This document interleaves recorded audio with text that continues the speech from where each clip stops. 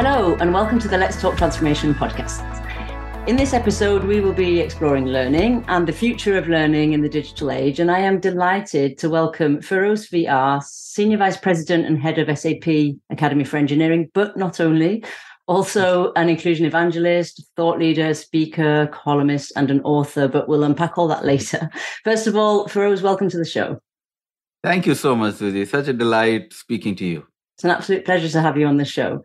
So, Ferose, we were talking before the show and you were explaining to me your multiple hats and your multiple passions in life. And there are so many areas we could clearly talk about. But I would like us to talk about learning and the future of learning in the digital age primarily. And I would also like to make it clear that although you are the Senior Vice President of the SAP Academy for Engineering, that here in this conversation, I'm talking to Ferose with your multiple hats and your views are completely your own. Thank you.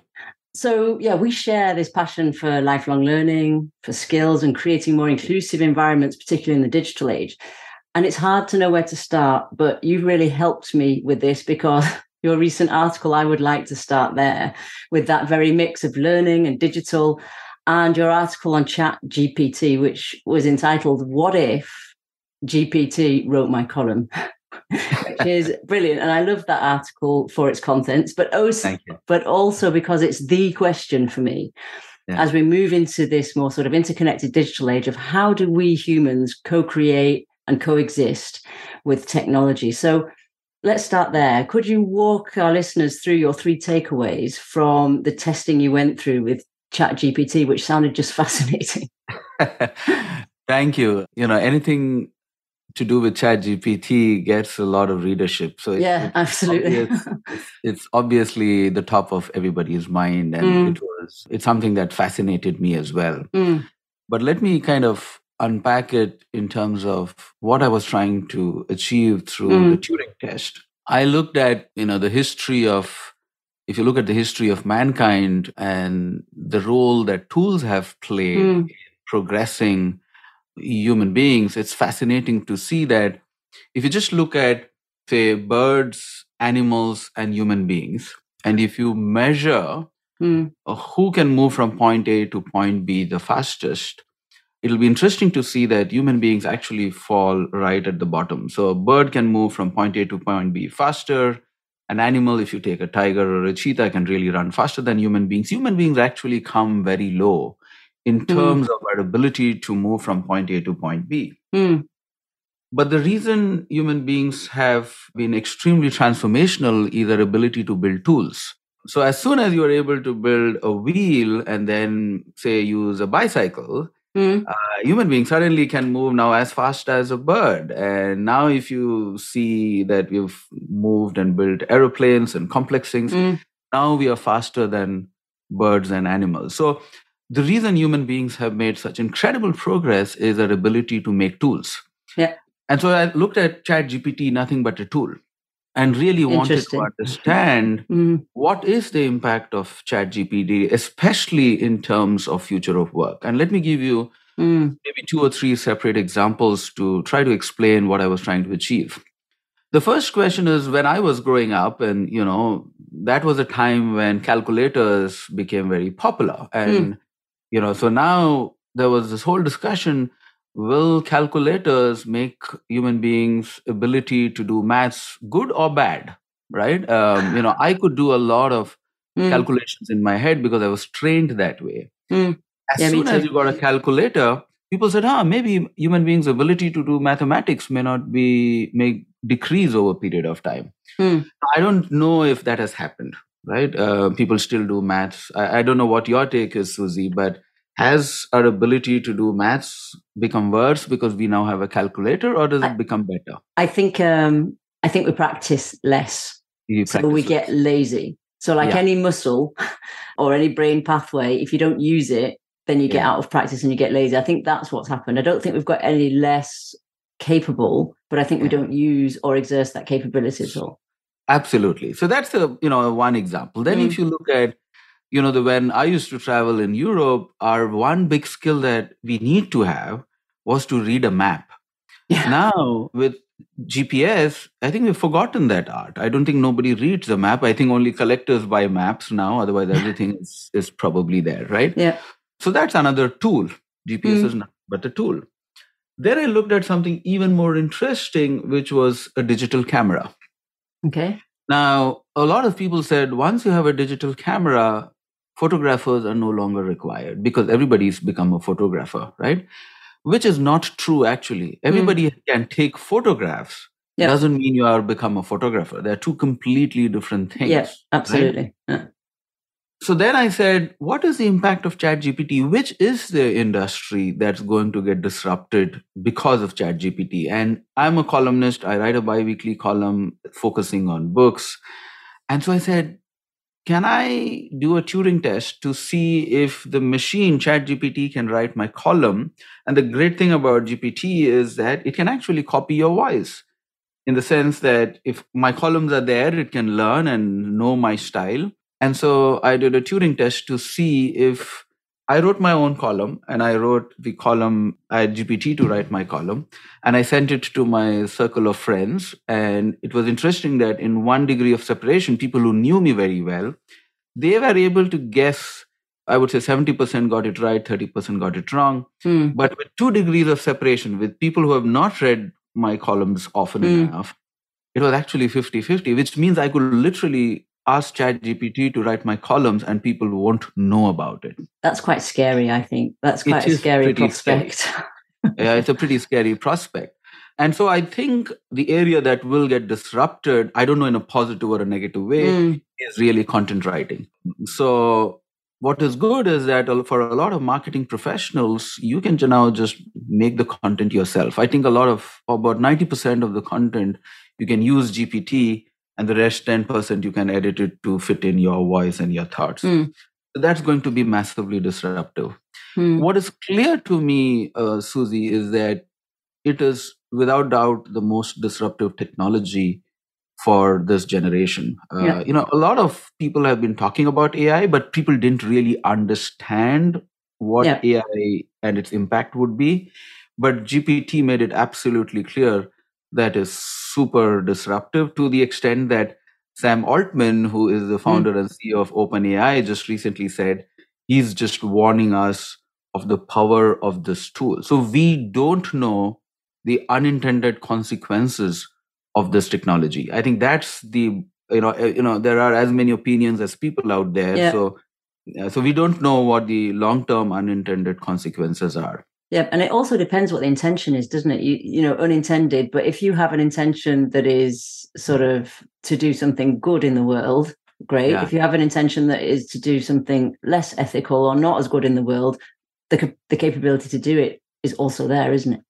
So this is something which can be debated. Now, if you look at all tools, and I give the example of social media, right? When social media burst into the scene, everybody said this is so powerful and the intentions are good. The founders said it is to connect everybody in the world. But I think human beings are sometimes not capable of understanding that the world is so deeply interconnected that the secondary effects, the tertiary effects, we just don't know. And we should always be aware of it. So while the intentions are always pure, sometimes it's the unintended consequences that backfires. Yeah. If somebody had told that when social media was released, that democracy is at stake, people wouldn't understand how is that even possible. The intentions were always pure. But eventually the unintended consequences of social media, if you look today, mental health, democracy, fake news is extremely dangerous. So I think nobody's questioned the intentions of the people who build it. I think they're all well-meaning. They do the right stuff, mean the right things. But it's the secondary effects that we should be very aware of. So I think the way I see it is that as a seeker of truth, and that's what I call myself as, every learner should be a seeker of truth. Yeah. You should question everything. Don't accept anything as the holy grail. Question everything and be open enough to criticize what you think is not correct. Yeah, and getting curious about what's actually in there. Yeah. Okay, so tell us a bit more about what came out of your testing then. So what came out of my testing? I think there were a few interesting insights. The first one, which was actually surprising, and I actually got it wrong. When we were talking about AI, we said or most people believe that it will be the creative things that will get disrupted the last. Creative things is art, is writing, and so on. But actually, if you see just with ChatGPT, a lot of my writing friends are now concerned. They're like, do we have a place for writers anymore? That's number one. If you look at DAL-E, people are asking, is there a place for artists? Because what DAL-E does is you can just say, can you make an artwork that a pig is flying in air and in the middle of surrounded by jungles and birds around? In no time, it will do the art for you. So the first thing that I think many of us got it wrong, is that we said it's the mechanical task which will get disrupted first, and the creative task will get disrupted the last. But the truth is the other way around. The creative task has got disrupted way faster, and you still need human beings to do basic stuff like packaging of goods. You still need people to use hands to do that. I was just thinking about it. I have a problem. Because of the rains in California, I have a leak in my home. I still need to call a human being to fix that. To come and fix it. Yeah. If you need to do plumbing, you still need human beings to come and do it. So some of those manual things will get disrupted the last. That's the first insight. The second insight is really about the future of work. So a lot of parents come and ask me, what should I teach my children so that they are relevant 10 years from now? Because a lot of us don't know what we are teaching today. Will it be relevant 10 years from now? And my shortest answer is that eye contact jobs will always remain or will be the last one to get disrupted. And the easiest example is really elderly care or special needs care. And I see that I have a special needs son, and the hourly rates are off the roof. Because there is a huge demand and the supply is less. So any form of care, and the way to really simplify that is really eye contact jobs. So the easiest way to tell that is where there is an eye contact required will be the last one to get disrupted. Yeah, because it's like the human connection. That's the human connection. Yeah. And the last thing is really about can AI be sentient, which means will it have sense like human beings? And that's really the dangerous part. And that's getting into uncharted territory. And, there was a lot of recent write-ups that some of the AIs could actually start having senses and feelings. And for me, that's getting into dangerous territory. If machines can sense, if they can empathize, then you don't know where you are leading to. I think that's like the final frontier, and hopefully we don't get there. I mean, I feel like asking you, and do you think that's probable? But you don't have an answer to that, but you do have your opinion. Do you think that's probable for us? Yeah, I mean, you know what? It's fascinating that if you're a technologist, you really understand what is behind these tools. And actually, I think it is possible. It is possible. And the way I see it is, the most powerful people are behind building some of these tools. So we just underestimate the resources that are being put in, both in terms of intellectual horsepower, in terms of financial resources that you're putting into trying to solve these. I wouldn't rule that out at all, Susie. It is possible, but I hope, the biggest challenge, Susie, that I find is that the ethics around AI is not moving as fast as the AI and the tools itself. So that's the challenge. I think if you don't put guardrails, it can go out of hand. It is the challenge. And as you've just said, and I was thinking as you were explaining, the concentric circles and the effect of social media. Yeah. And that's what I meant with well-intentioned and not well-intentioned, is when people start to understand, because it is an unknown today, isn't it? And then the ethics is coming last, almost, in terms of formalization and things like that. But it brings me to an article that I read that you co-authored on the need to actually upskill people and train people in more human-centered skills, as well as and I don't mean just as it's not important, but as well as, therefore, coding and robotics and AI, as well as sort of harder digital skills, more technical digital skills. Can you tell us a little bit more about that? Because if I hear now and I'm thinking, because I've always said to myself, oh yeah, we need to scale empathy, we need to scale the what keeps us human in organizations to sort of bridge the gap between digital and human. If we're now saying that machines could sense and could sort of start feeling and doing, let's put it under the label of empathy, although it's not quite that black and white. Yeah. It makes it even more important, the discussion that I read in your article around, putting out a platform and scaling the teaching and upskilling of those skills. Can you tell us a little bit about your vision for that? Yeah.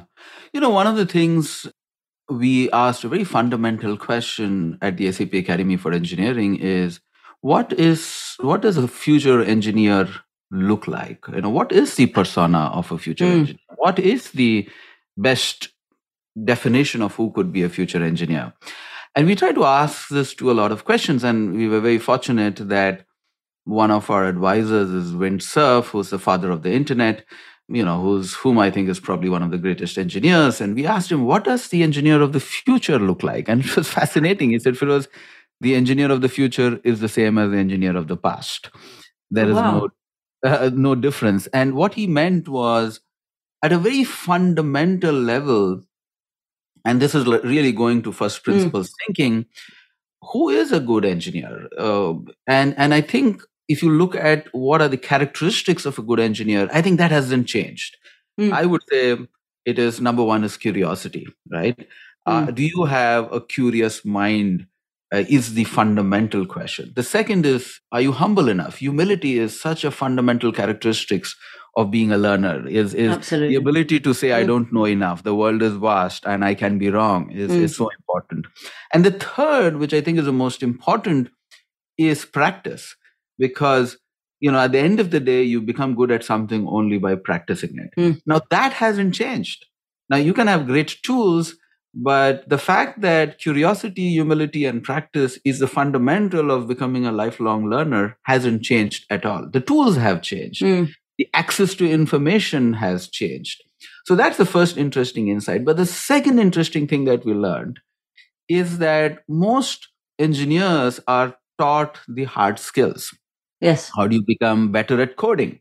And our insight was, it is the soft skills which is as important as the hard skills, and the soft skills can be taught as well. So two fundamental insights is that, we say that you get hired for your hard skills, but you get promoted for your soft skills. Okay. And nobody teaches soft skills, especially in an engineering setup. We are like, oh, these are the geeks. They're not good at soft skills. We don't have to teach them, which is not true. Our belief is that soft skills, whether it is empathy, whether it's compassion, whether it's providing, being vulnerable, whether it's providing radical candor, all of them can be taught. Just like hard skills. Or just like curiosity and humility, and that we have innately when we're younger, a lot younger. Yes, but this can be taught. And so a big focus of what we do at the Academy is not just talk about the hard skills, but also talk about the soft skills. And also we've proved that over a period of time, if you practice it long enough, you can also build muscle memory for empathy. So that's been the core idea, that we needed to build full, complete professionals who also have not just the hard skill to solve complex problems, but also have the soft skills to maneuver complex human feelings. That is what we were trying to do at the Academy.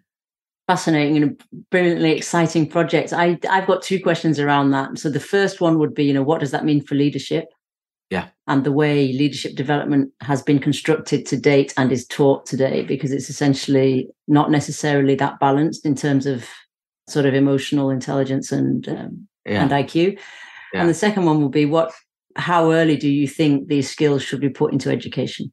But let's go back to leadership first. Yeah. So, I've been researching a lot on leadership, and sometimes I jokingly say that there are more books on leadership than actual leaders itself. So, everybody seems to have a point of view on leadership. And we should ask ChatGPT, see what it's got to say. You're so right. It's fascinating. Somebody just did a research on how many books are there with the title leadership, and it runs into millions of them. So everybody seems to have a point of view. Now, there are probably a couple of timeless principles around leadership which I'd like to share. The first is, a true leader is really a storyteller. Yeah. Okay. Absolutely. But, nobody talks about storytelling in any program. Nobody teaches storytelling. If you look, the first skill that human beings develop is to tell a story. If you look at when man was living in a cave, we drew on the walls. What were we trying to do? We were just trying to tell a story, right? So I think a good leader is a storyteller, and storytelling should be an integral part of every program in the world. It doesn't matter what you are. If you're not able to tell a story, you'll not be successful. You'll not be able to inspire people. You'll not have people wanting to follow you. So that's the first skill that you need to build. However, the skill that is required right now in the world that we live in is to find connections between seemingly disconnected things. Because we live in such a connected world, you change one thing in one end, you have a completely different impact on the others. Right. So the ability to understand the context of the world that we live in, and the context is the key, and to make connections between seemingly disconnected things is such a fundamental need of a good leader. So a good leader is not somebody who's just good at one technical ability or one business knowledge. I think he needs to be holistic. He will be at the intersection of science and humanities, of business and technology. And so you need to know a lot more, because once you have a broad sense of knowledge, you will be able to make those connections happen. So that's the second important thing what I see is leaders need. And the last thing, which is again based on the research that I'm doing right now, Susie, is leadership is eventually a decision. So, people often think, oh, are leaders born? Can they be trained? I said, leadership is nothing but the decision that you make that I want to lead. I want to do this because I absolutely believe in that. And, most leaders were very mediocre until they found their defining moment and until they decided to lead. So that's a key insight for me, that leadership is nothing but the decision that an individual makes. They're as simple as that. But it's linked to curiosity, isn't it? Because those moments come from, those connecting moments when you're like, oh, and without going into all the buzzwords of purpose and authenticity, it is that moment when you decide that you're going to do something bigger than you. You're going to, impact other people. You're going to create communities. You're going to do it because you believe in it and because you think that is for the collective good.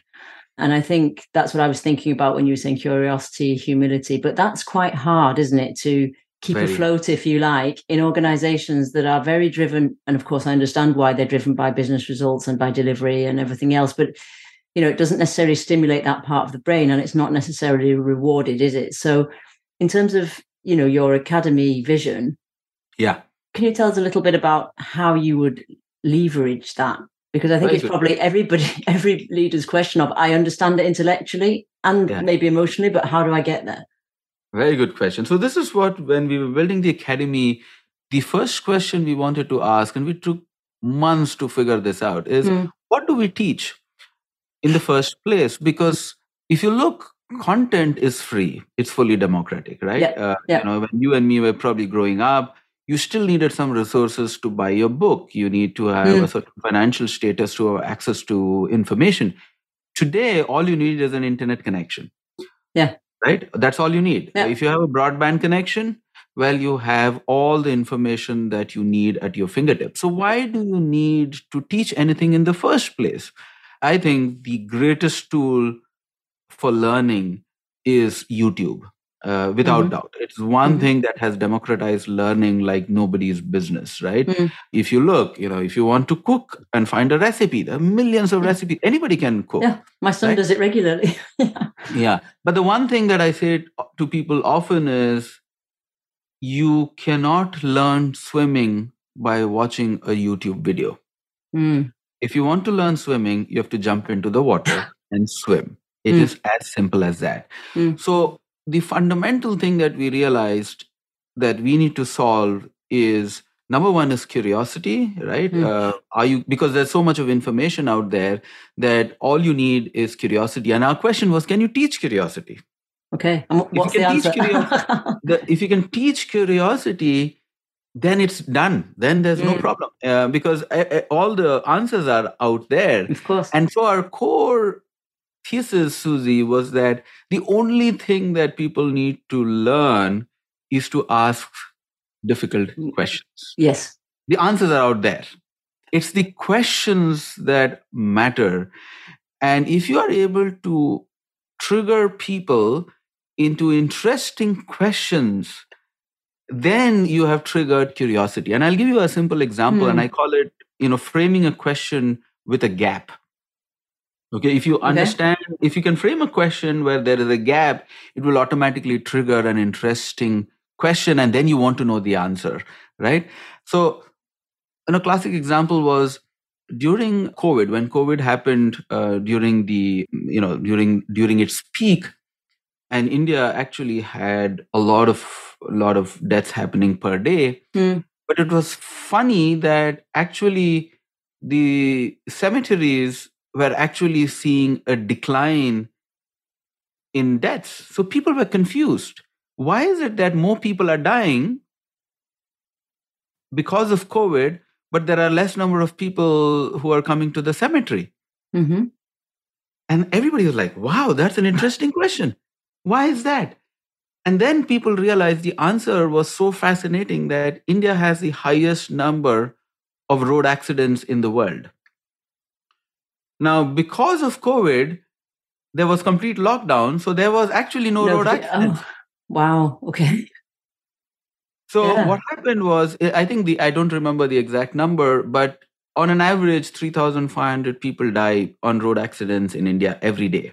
Wow. Okay. Now, because of COVID, that became zero. And the number of deaths in COVID was 1,000. So you were still seeing a significant less number of people dying.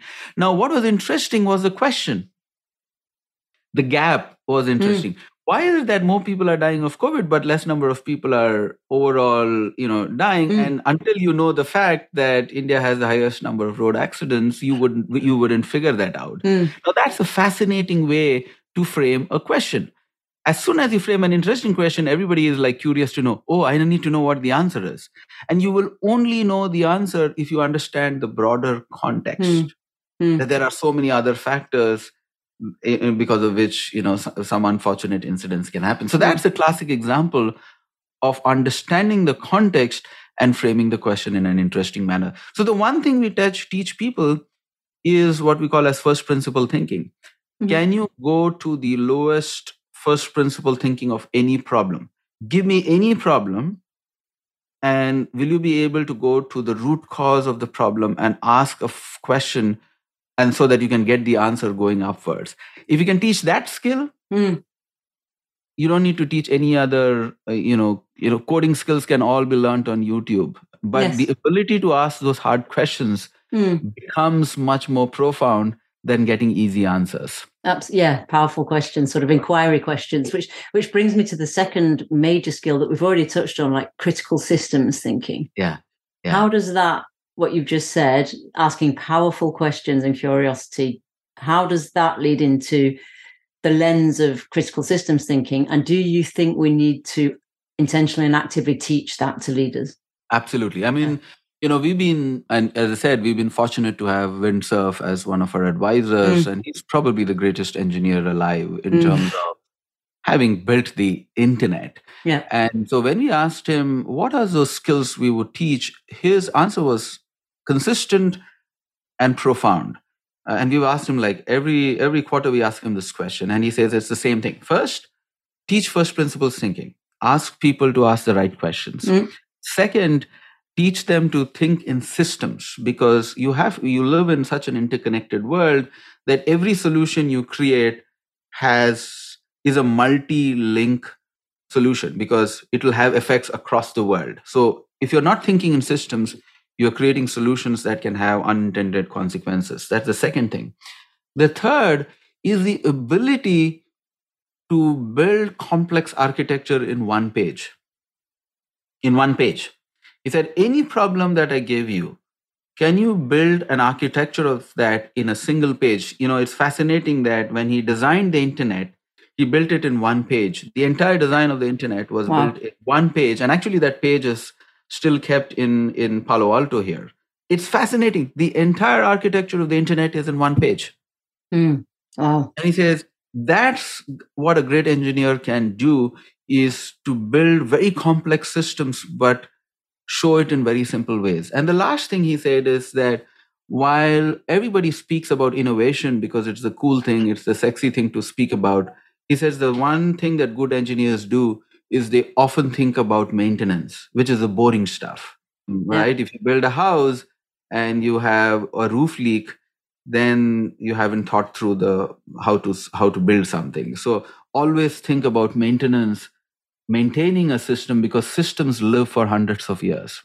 They do, and they evolve, don't they? Particularly human systems. And it brings me to this, the sort of exploit and execute thing around business as usual and innovation cultures having to coexist in an organization. And that's quite a leadership challenge as well, really in itself, in terms of you have somebody who's sort of in this get it done execution, and then somebody else who's looking always to explore and ask inquiry questions, which I think is quite difficult. But I know also that you work a lot on inclusion, and it's one of my favorite subjects around, but I see a big link between conscious inclusion and the skill set that goes with conscious inclusion and innovation and this critical systems thinking. So essentially looking at both how you innovate, but also how you scale the effects of that. Can you tell me a little bit about if you see a link between inclusion and the skill sets around inclusion and innovation and leadership? It's a very fascinating question, Susie, but it's also very complex. And let me try to unpack, because inclusion as a word itself means so many different things to so many different people, right? And I recently, I was interviewed and I said, inclusion is a mindset. Yep, absolutely. People tend to box inclusion as, race and gender and abilities and so many things. And I say it's ultimately a mindset. Inclusion is a mindset in terms of, can I respect you for who you are and be open enough to invite you to bring the best skills you have. That's all it is. It's just a mindset, right? So let me share a little, some thoughts about inclusion from a learning point of view. Yes, absolutely. So, and I looked at some fascinating data. If you go back maybe 100 years ago, Susie, and if you look at learning, I think around in the year 1900, only 20% of the world was literate. Okay. And today that number is 87%. 87% of the world's population is literate, which means they need to read and write and think for themselves. What has happened? Why has that changed? Because in the 1900s, learning was seen as an elite activity. Only the rich would learn, or the one who thought was supposed to be just brilliant. You have to be born brilliant to learn. Now, I think learning has become extremely democratic today. Anybody can learn. There are no, and that's what technology and tools have done. The second is, we believe that the potential of every human being can be maximized because of access to information. So I think the world has become truly more inclusive in that sense. From a learning point, anybody and everybody can learn. So what is the problem? I think the biggest problem today is the rate at which things are changing. That there's a whole set of people who are left behind. Now, when I look, who are the people who are left behind? From a purely technology and digital perspective, one is the elderly people, right? Now, people who are above a certain age, and I include, say, for my parents who are old, they just can't understand how to use a complex technology. It's just much harder for them because they were not digital native. For them, they're scared of technology. So we have a whole population, I would say, above a certain age who had no access to technology when they were growing up, and they are kind of excluded from participating in the power of technology. So that's one whole group. And the other is really marginalized communities who just don't have access. Even though internet is prevalent, there's still a significant population who have no access to technology. And I call that the digital divide, right? Okay. There's a whole set of people who have digital access, and then there's a whole set of people who don't.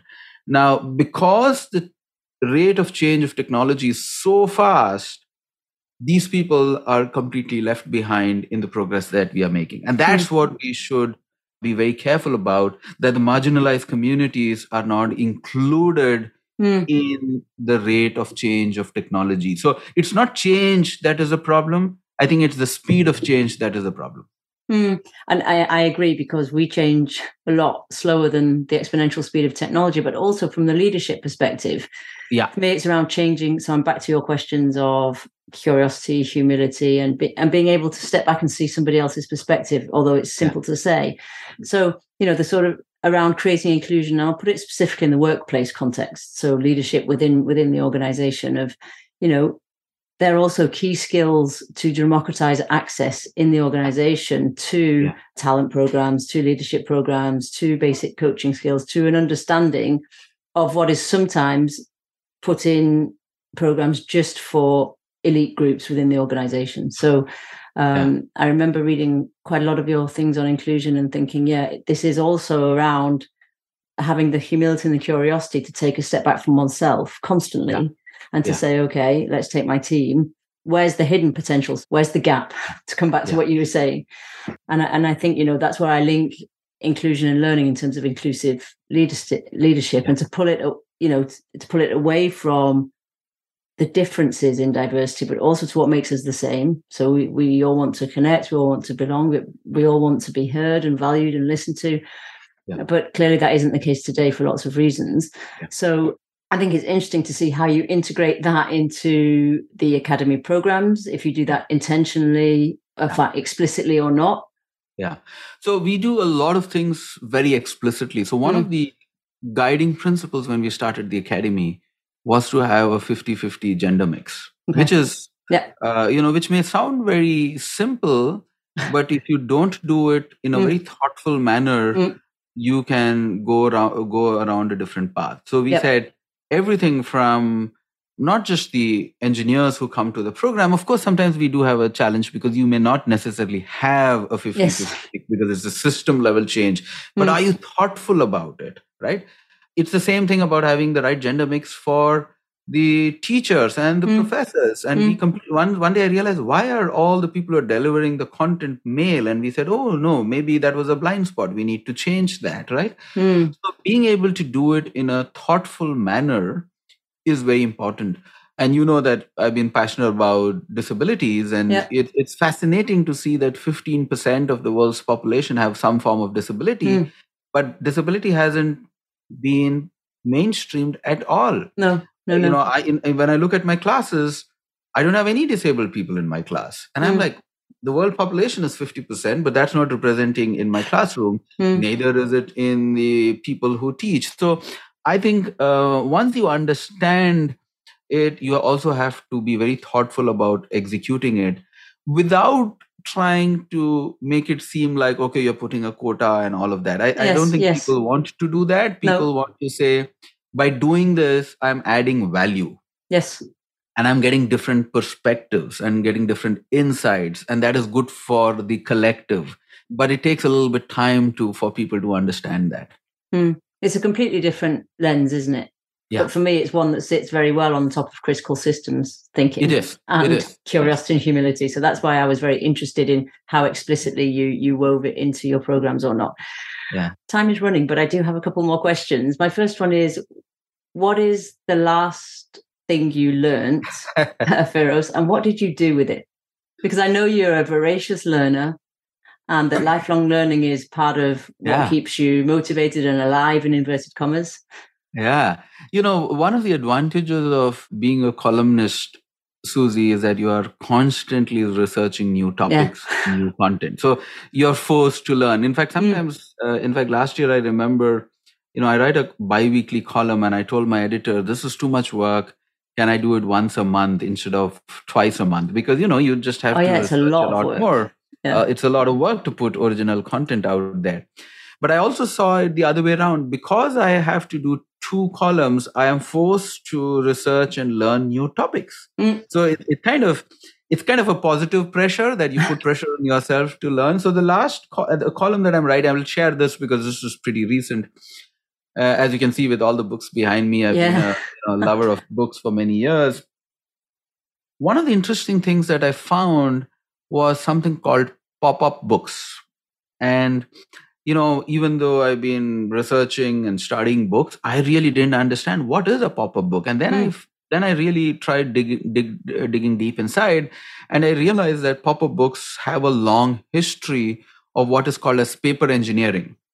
So if you look at a book is seen as a three-dimensional object, right? Yeah. But a pop-up book is a four-dimensional object, which means if you open a book, things will not just pop up, but it will move. And these books were something which we learned when I was a kid. Kids have these pop-up books. Yeah, we had them. Now you have incredible pop-up books which are complex. I'll show you something because I have it right here and I'm researching on that. Here is a entire pop-up book on Harry Potter, right? So for those of you just listening, Ferose is holding up a pop-up guide to Hogwarts, Harry Potter. Yeah, brilliant. Okay, I've never seen that. And if you just open this, wow, that's so complex. Yeah, it is so complex. Now, what fascinated me was the engineering involved. Now, how do you produce a book? So you need paper engineers. I've been an engineer. I didn't know that there's somebody called paper engineer because the hard part of the book, Susie, is not the opening. It is the closing of the book. When you open it, things pop out. But when you close it, it has to fit in perfectly. And it's a very complex paper engineering technique. So, I spoke to Matthew Reinhardt, who is actually the paper engineer who made this Harry Potter book. I spoke to Ellen Rubin, who's kind of called the pop-up lady, who spent years trying to research on pop-up books. So the current thing that I learned is paper engineering and how pop-up books are produced. And it's just fascinating. And so I think that's one of the latest things I learned, Susie. Brilliant. And it is fascinating. And my next question is curious. What are you going to do with that learning? I think the most interesting element of learning is sharing. Yeah. Right? And that's why I write. I write so that I can share.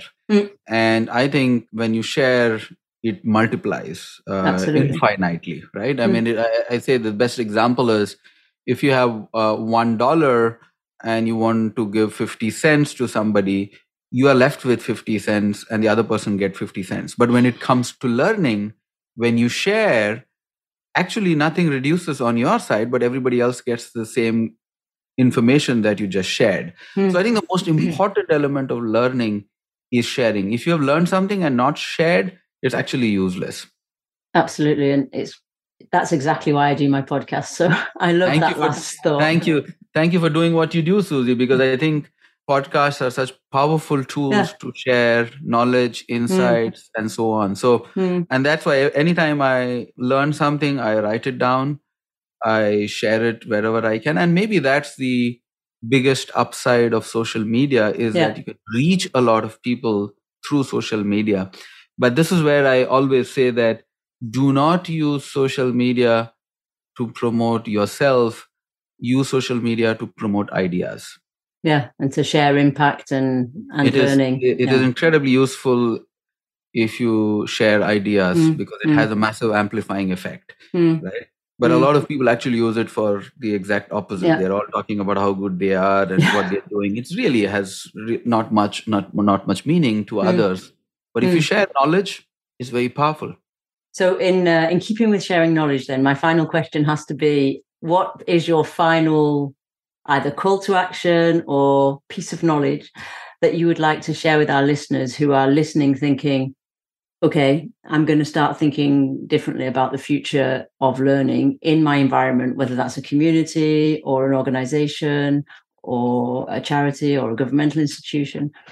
Maybe I'll try to, I'm just thinking while I'm talking, Susie, so I'm kind of collecting my thoughts here. But let me tell you some fundamental truths about learning. The first is, in today's world, the only way to remain relevant is to be a lifelong learner. Yeah. Okay. That's the only way to remain relevant, is to be a lifelong learner. So everybody has to aspire to be a lifelong learner. That's the first one. The purpose of learning is the search for truth. Okay. People often ask, so why do you have to learn? Is it to get a job? No. The purpose of learning is the search for truth. What is the truth? If you're searching for the truth, you will grow. Right? The way to search for the truth is always to ask the hard questions. Yeah. Okay. And I always ask my team the hard questions. Why are we doing this? Why is this even important? Should we even exist? Are we relevant? Always ask the hard questions. And maybe the final takeaway is that if you're a seeker, which means if you're a true seeker, I think the possibilities are infinite. Excellent. So I'm going to leave our listeners with that definition of lifelong learning, but also that invitation to ask different questions and go and seek out something different as well. Okay, Ferose, thank you so much for coming and sharing your stories, your insights, your research, and what you write about. Where can people find out more about you and what you do on all these multiple subjects?